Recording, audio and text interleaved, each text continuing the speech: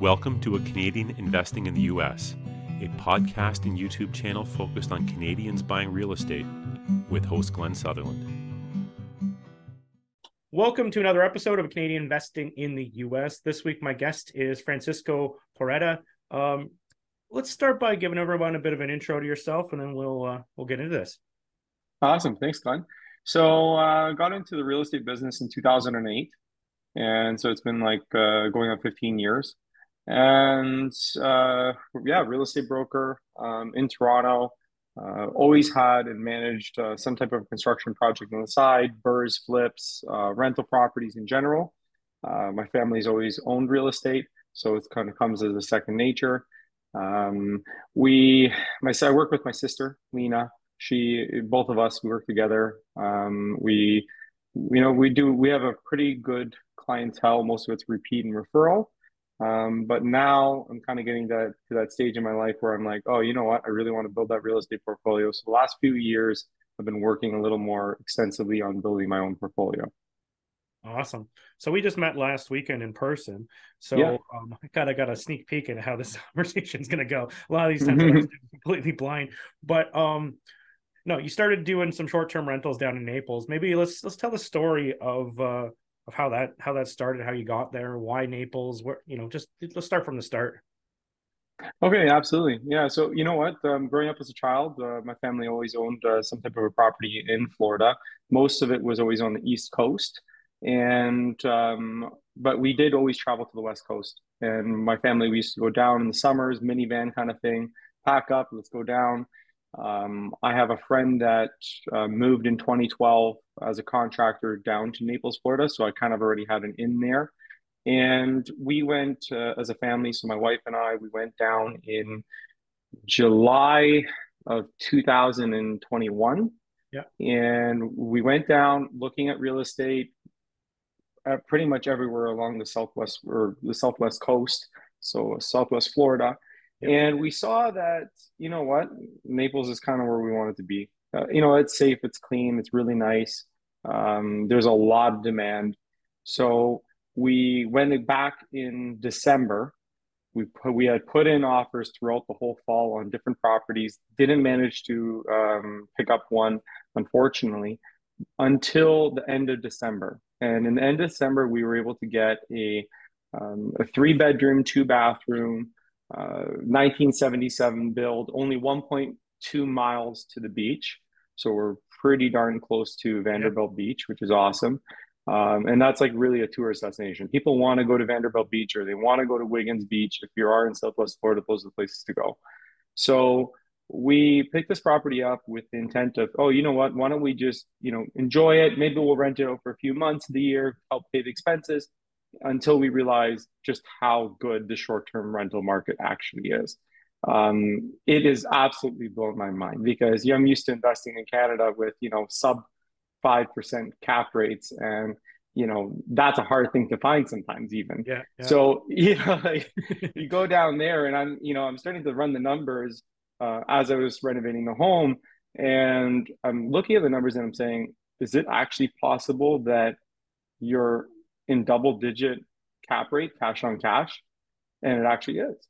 So we have now been renting it steady from January onwards of this year. And we're projected to do probably 11% this year as a cap rate, cash on cash. Yeah. So you're talking about a property that's really, like, even from a cash flow point of view, is incredible. And that is with it not even being rent or basically run 100%. We do not have a single Airbnb review right now, and we're still doing these numbers. So I can only imagine once we have some reviews, where it would take the property, because I've been looking at what other competition is getting per night or average days rented, that kind of thing.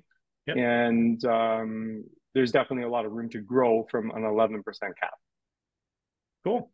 So how did you finance this thing? I'm guessing Naples property, you're probably not doing a cash purchase.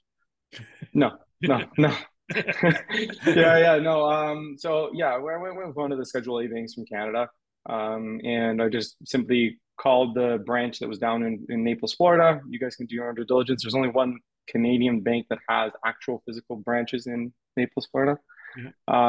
And anyways, I called them up and just said, hey, listen, I'm looking for a mortgage. Got an incredible mortgage, 80% loan to value, which is just wild. Yeah. And yeah, so I got in kind of at the right time. So I closed on this property February 3rd, 2022. And at that time, I was able to close with a 3.25%, 30-year fixed, fully open mortgage. That's awesome. Where I'm going. Yeah, I mean, I can't seem to, be able to get that anywhere else. Yeah, no, usually the Canadian financing is the best you can get as a Canadian, right? Like this best we're going to get. And it's good. No, 100%. I know when you started this, your intention was to like use it as like, sort of a secondary home. Correct. If your intention right off the bat was to be an Airbnb, would that change the financing at all? Yes, I believe that if it's not considered a second property, you'd probably be in that 70-30. Okay. Yeah, and that's like, and I think that there's probably other lending options that are better than the Canadian banks if you're using it from straight up investment point of view. Yeah. I was told by I guess the mortgage specialist for the bank that basically they don't like short-term rentals. No, a lot of them don't. No. They didn't want to know anything about it. So I qualified on our personal income back home in Canada. Awesome. Yeah. That's good. That's the way to do it. So you close this property, you have a nice smooth closing, everything go to plan, anything you learned? Nope. Yeah, I was in for a rude awakening. So right off the bat, I ran into two problems. So purchasing properties here in Toronto is very different than down there. Number one is I didn't realize even though you have a perfectly good sound roof, if the roof was installed without a permit, they make you rip it off. Yeah. So, architectural shingle roof, there was nothing wrong with it. It was maybe 5, 6, 7 years old, from what I understand, had to be ripped right off the house. So I had to find an insurance company that was willing to give me like 30 days to do it kind of thing. And even still, they charged me an astronomical rate until I completed it. And I've showed them that the permits had been closed. And then they reduced the rate and wrote me a check back. Oh. So that was the first issue I ran into. And that was literally a $13,000 roof just to get something done. Was that shingles? Sorry, was that shingles? Shingles, yeah. I just wanted to get something in there. I just wanted to close on it. Yep. Solve this problem. Had to get it solved. So I did that, and then I ran into another problem, which was I couldn't find flood insurance. I'm going, oh my gosh. So now what am I going to do, right? So I finally was able to track down one company to do flood insurance. And I can't tell you how many insurance brokers I called about this property trying to get homeowners insurance or flood insurance. And I was just the brokers would just say to me, like, I can't do that property. There is no company that's going to give you insurance on it. And it's all based on the elevation maps. So they have these elevation surveys of the area. And depending on where you sit with the FEMA maps, it's no problem if you're building new construction because they just do infill and they fill it up and they go up another, meter or 3-4 feet and that's it.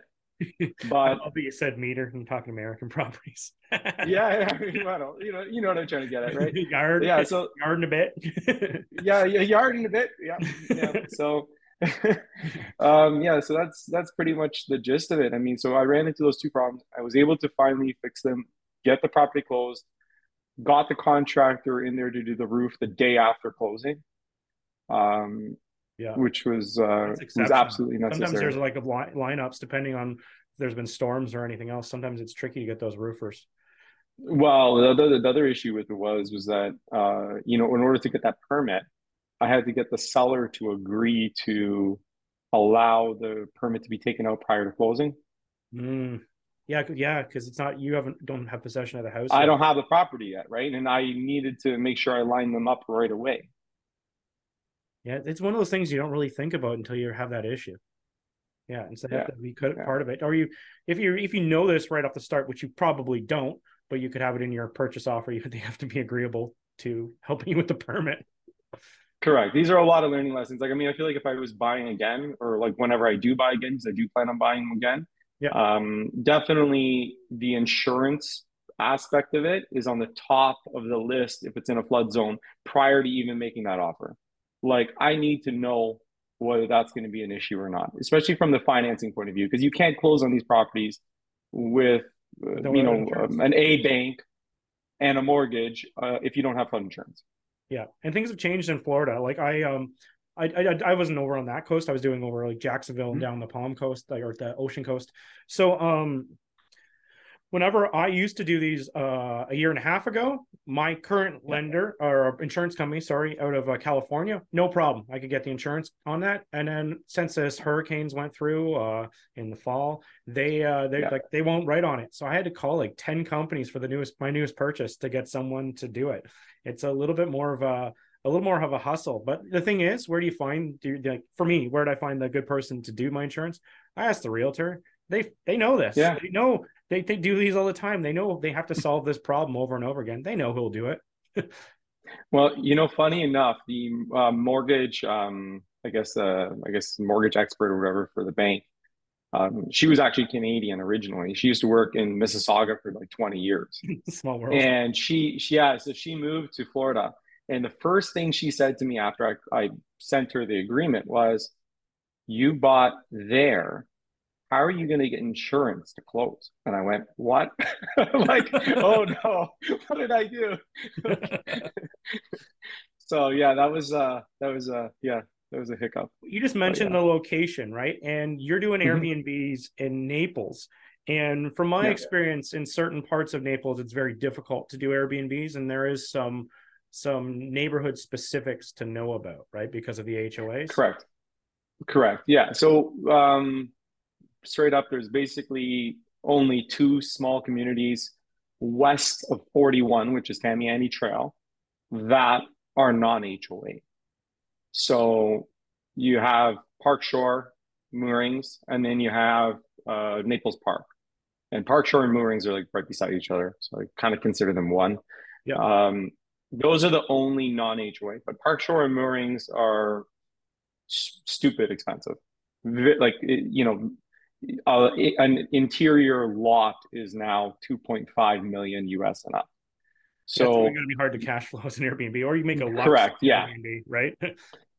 But even the Lux market, like, it's iffy, right? So I think there's only so many people that are willing to rent at 15 to 20 grand a night kind of thing, right? Like, just like no, yeah, exactly. So Naples Park is kind of like the one spot, and then there's a lot of people that are doing Airbnbs though on the east side of Tamiami Trail, which there's quite a few neighborhoods that you can find that are non-HOA. Got it. And I think I heard you say at the start of this that you did a renovation to this. Yes. How did so did you have to disclose that to the lender? Is it just still a regular loan, right? So you're paying for the renovation yourself, or is it a construction loan? Maybe go through that. No, I paid. Yeah, I paid for it I paid it for it myself. I bought this place sight unseen. I FaceTime call. The market was just the market was really, really hot at the time. Nothing was sitting on the market. You had to act on stuff within hours, not days. And so I had our real estate agent down there, FaceTime call, walk around, and I basically said to her, I said, what I'm looking for is, are there any cracks along the walls of the exterior? Yep. Is there any signs of tile movement on the floor? And that's what I really want to know about. Like, coming from a person that has done a lot of renovations back home here, it's kind of like, I just want to know the bones are good, and then we'll take it from there. And I bought it at land value. So I didn't buy something that was, the top house on the street. I bought a house that is, even today, even after I've done the renovation, somebody would consider tearing our home down to build. Yeah. Maybe to dumb this down for the people listening, like, why were you looking for tile cracks? Well, sinking, foundation, basically, if you have a sinkhole, Florida sinkholes, that kind of thing. I want to know that, basically the floor is solid. and the walls are solid, and that there's not like a running river underneath the house, pretty much, right? Yeah. Um, There's a lot of that's settling in Florida, and the property I just bought, the one corner of the property over mine's a 70s build too. It just cracked basically off, right? But it's all about, even if for a lot of these things, it terrifies a lot of people. But get a professional to check it out. With my case, they said $11,000. They're going to jack it up, fix the cracks, inject it all, fill it all up. So, but it could be very expensive. I tried to do one in Alabama, and they wanted $100,000 to fix it. So get someone to check this out, or just stay away from them if you don't want to have to deal with it. But anyway, there's and one of the that's a whole nother animal. But like I even had like our neighbor next door went to go put a pool in, and he had to do helical screws to hold the pool up because the ground is not good enough. So this is a problem when you try to develop in a bunch of swamp and sand and muck and yeah. So what was your reno involved? What were you all doing? Yeah, so when I got there, I realized the AC doesn't work. So right off the bat, we're doing AC, we're doing landscaping, we're irrigation systems, planting, paint throughout, inside, interior, exterior. We had to rewire a lot of the house because there was a lot of DIY, just horrible work. A lot of stupid things like, kitchen exhaust doesn't have an exhaust. Bathrooms, the exhaust fan goes nowhere. It's there, but it goes nowhere. It just goes into the insulation. That's what you see when you buy in Florida and you buy a 70s house. There's no, so anyways, there was a lot of little things that don't necessarily look like they add up to a lot, but they actually add up to a lot. Yeah. So, we were into it, and the landscaping was another learning lesson. They had covered all the tree roots and tree stumps in the backyard with poly tarp and then put gravel on top. So I thought I was just dealing with a gravel base. The minute we took all the gravel off, I had $6,000 worth of basically tree stump removal right off the bat. Oh, yeah. So there was a lot of things like that I had to deal with.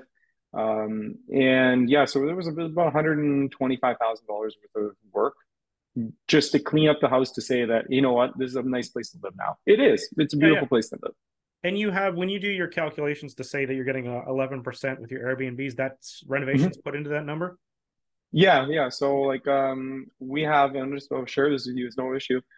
We purchased it for $652. Yeah. Which was basically land value at the time. And that's the reason why I was pretty comfortable buying it sight unseen. Yeah. Bought it for $652, put $125 into it in renovation costs, and another $25,000 of furnishings. And that, I didn't buy IKEA everything. I bought a few things from IKEA, but I bought some nicer stuff from like Wayfair and that kind of stuff. Yeah. And so we're into it for about $800,000. It was $798, I think I have on my sheet. Okay. So $798, and right now, just to give you an idea, we're on track this year to do 98,000 in gross income. But I figure once we have reviews and things like that, based on comparable rentals, we should hit 130,000. That's awesome. Yeah. Yeah. So quite a bit. Cool. So yeah, what else do I need to asking you? I was looking through my notes and wanted to talk about insurance, reno, and issues with closing. I know it dawned on me too. When like when you see those ceiling fan things that go nowhere, right? You were mentioning. Yes. People go, how did that pass code when they built it? The reason it passed code is it's a tricky thing that some of these builders do. The code in a lot of the counties is that it has to have a window that opens, closes, and locks, or a ceiling fan that vents. And so they put a window and open, closes, and locks to pass code, and then they just trick you by putting a ceiling fan in that doesn't actually have to go anywhere because they already passed the code based on the window, which is so sneaky. That's just ridiculous. Honestly, it's like I don't know. I don't know how they. It's not even an expensive thing to do, right? Just run the hose. No, it's a hole. Literally. I told the roofers when they put the roof in, I said, "Can you give me a roof vent, like a 4-inch roof vent?" They gave me a 4-inch roof vent, plumbed it up with $20 piece of pipe. Yeah. That's it. It's not rocket science. So if you're going to give anyone advice who was going to go down there, any tips, anything, if they were going to start off doing this right from the start, anything you'd give them for advice? Absolutely. I think that number one, everybody talks about Airbnb bust. You definitely, if you go on, AirDNA or one of these websites to try to track and see kind of average days rented, what other guys are getting and what other people are getting, you're going to notice that I think that there is a lot of product. Like in our neighborhood alone, in the last year, the number of Airbnbs has increased by like 56%. So that's a lot of competition. And I think that if you're going to go create an Airbnb, I think you have to do something different than what everybody else is doing. I love the idea of doing like a themed Airbnb, a place for bachelorette parties or bachelor parties, or, a reason to go there, something that's going to make you stand out from any other listing. Yeah. Or I like the other option, and this is what I've been looking into at this moment, is looking into duplexes and fourplexes that you can compete against hotels, because that's something that there's just not enough of in Southwest Florida. I had a friend that was just recently down there 2 weeks ago, and he had to, within his 1 week of being down there, he had to switch hotels twice. So because they just didn't have rooms. Yeah. So I think that this is something that, if you can compete with the hotels that are charging $350, $400 a night, and you're targeting 170 to 200 a night in your multiplex, you're going to be rented solid. You're going to be rented 100% of the time. Like there's no reason why you shouldn't be. And it seems like you don't have to have the same amenities as competing against the single family people, right? No. Right? No, you don't. You just need a clean space with good reviews, and that's it. That's all you need. And and I think that yes, it would be nice to be right by Tamiami Trail if you're in Naples, or if you're somewhere else, just be near something that is convenient, where there is grocery stores and restaurants and things like that, where there's a reason to go there. And if you just have, a 2-bedroom apartment that's clean, people are going to go use it.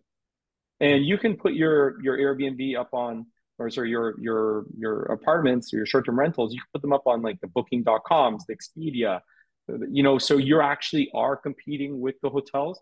And I only see the hotel prices going up. I don't see them coming back down. Yep. Yep. And that's an interesting thing, talking about even just different platforms. We had an Airbnb, and we found when we were trying to change our demographic of people who were, not demographic, but the audience that was going to stay at the property, just changing platforms can attract different people. Like we found like VRBO was getting us more families, and the Airbnb was getting us more parties because we were right beside the university.